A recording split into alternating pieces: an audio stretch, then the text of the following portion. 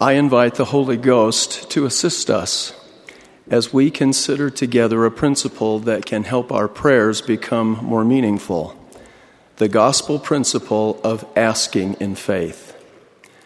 I want to review 3 examples of asking in faith in meaningful prayer and discuss the lessons we can learn from each one of them. As we speak of prayer, I emphasize the word meaningful.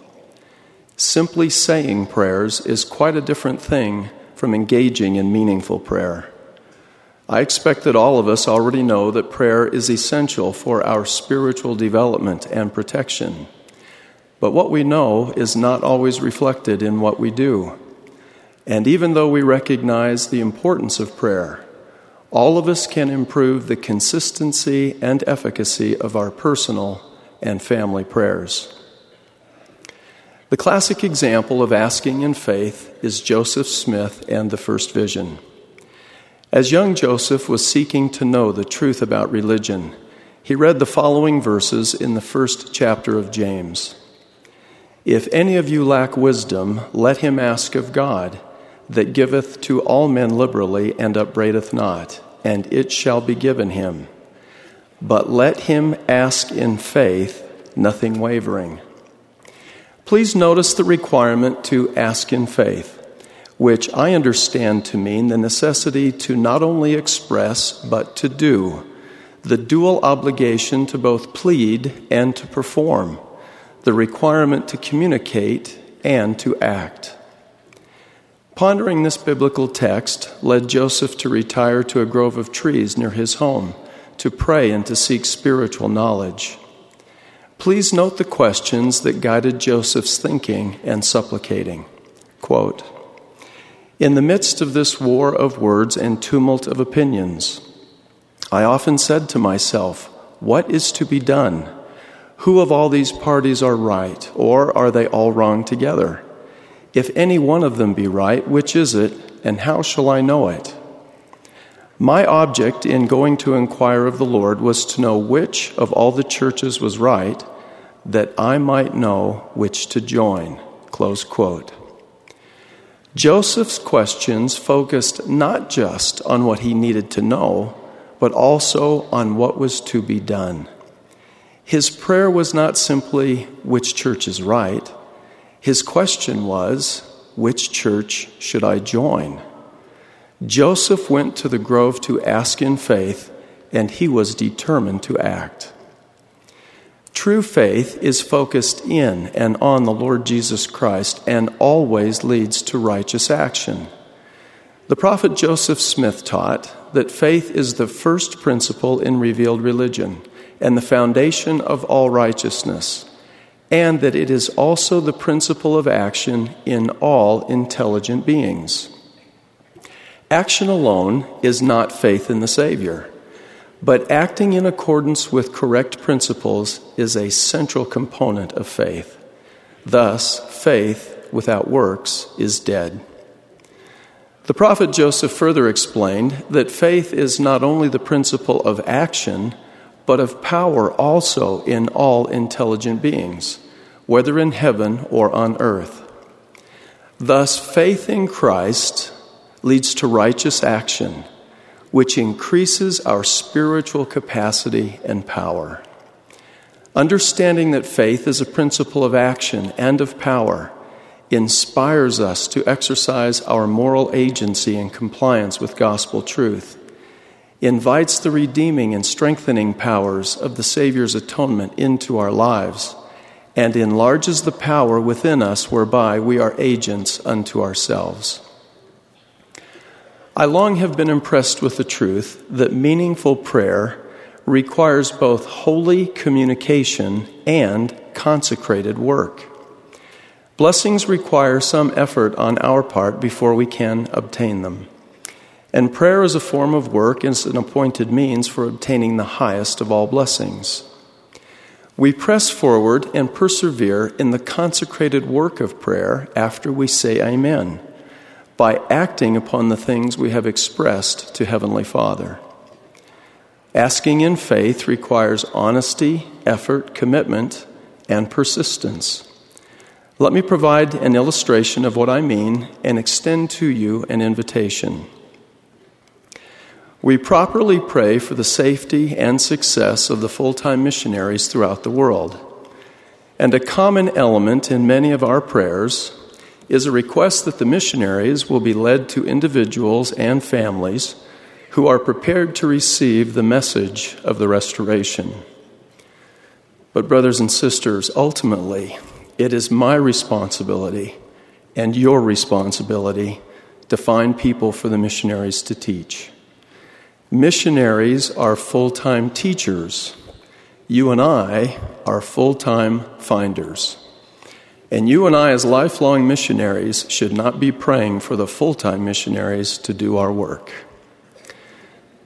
If you and I would truly pray and ask in faith, as did Joseph Smith, if we would pray with the expectation to act and not just to express, then the work of proclaiming the gospel would move forward in a remarkable way.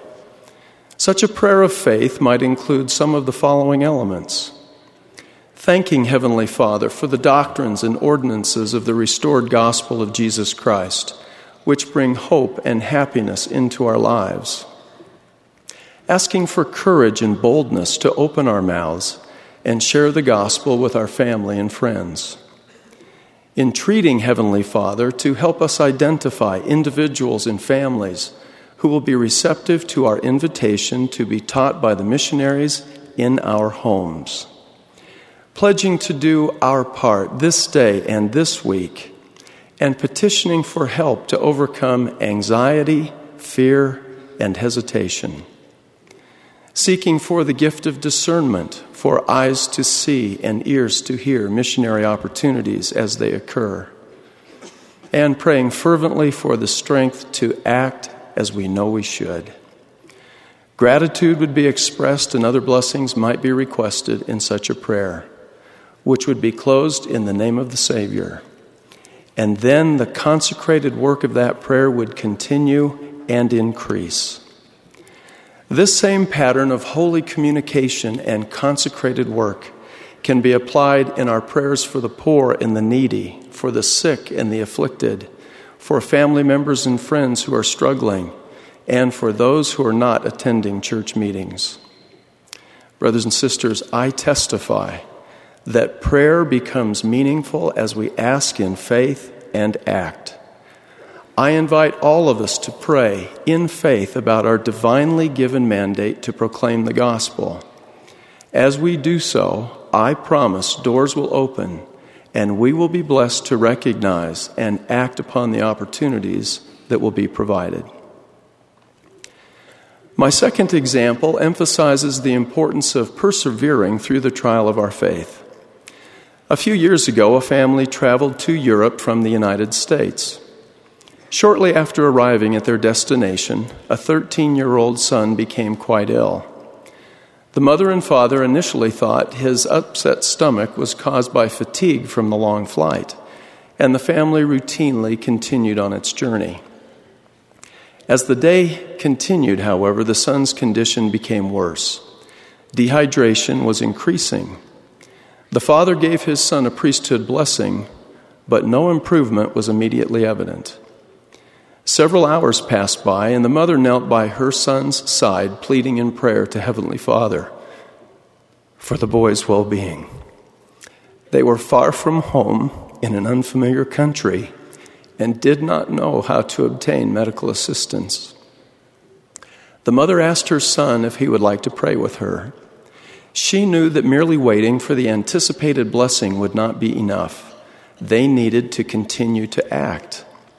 Explaining that the blessing he had received was still in effect, she suggested again petitioning in prayer, as did the ancient apostles, "Lord, increase our faith." The prayer included a profession of trust in priesthood power and a commitment to persevere in doing whatever might be required for the blessing to be honored, if that blessing at that time was indeed in accordance with God's will. Shortly after they offered this simple prayer, the son's condition improved. The faithful action of the mother and her son helped to invite the promised priesthood power, and in part satisfied the requirement that we dispute not because we see not, for we receive no witness until after the trial of our faith. Just as the prison holding Alma and Amulek did not tumble to the earth until after their faith, and just as Ammon and his missionary brethren did not witness mighty miracles in their ministries until after their faith, so the healing of this 13-year-old boy did not occur until after their faith and was accomplished according to their faith in their prayers. My third example highlights the importance of recognizing and accepting the will of God in our lives.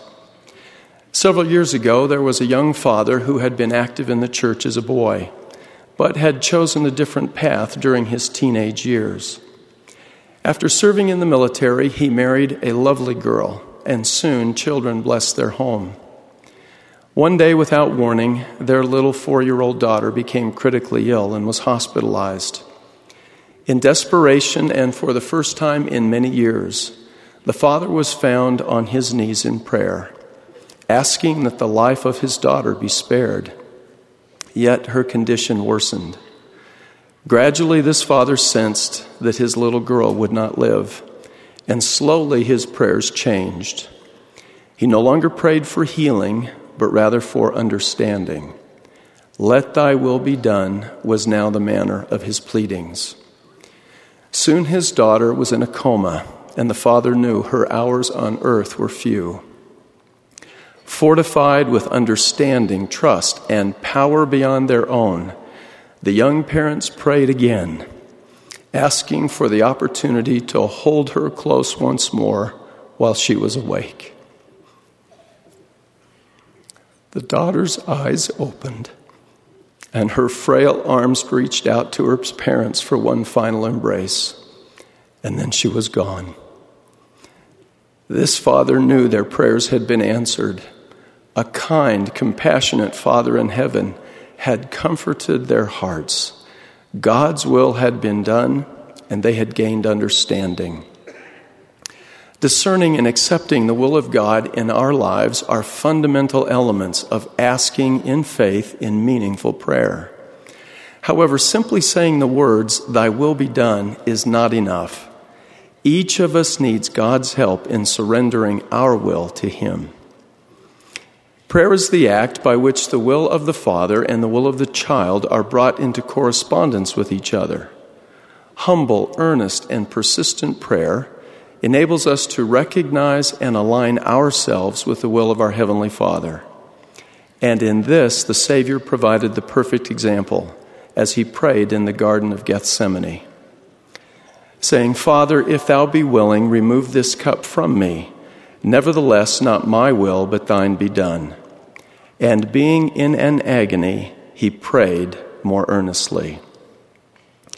The object of our prayers should not be to present a wish list or a series of requests, but to secure for ourselves and for others blessings that God is eager to bestow according to His will and timing.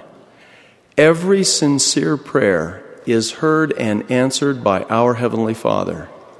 But the answers we receive may not be what we expect or come to us when we want or in the way we anticipate. This truth is evident in the 3 examples I have presented today. Meaningful prayer is a privilege in the soul's sincere desire. We can move beyond routine and checklist prayers and engage in meaningful prayer as we appropriately ask in faith and act, as we patiently persevere through the trial of our faith, and as we humbly acknowledge and accept, "Not my will, but thine be done." My beloved brothers and sisters, I witness the reality and divinity of our eternal Father, of His only begotten Son, the Lord Jesus Christ, and of the Holy Ghost. I testify that our Father hears and answers our prayers. May each of us strive with greater resolve to ask in faith and thereby make our prayers truly meaningful. I so pray in the sacred name of the Lord Jesus Christ. Amen.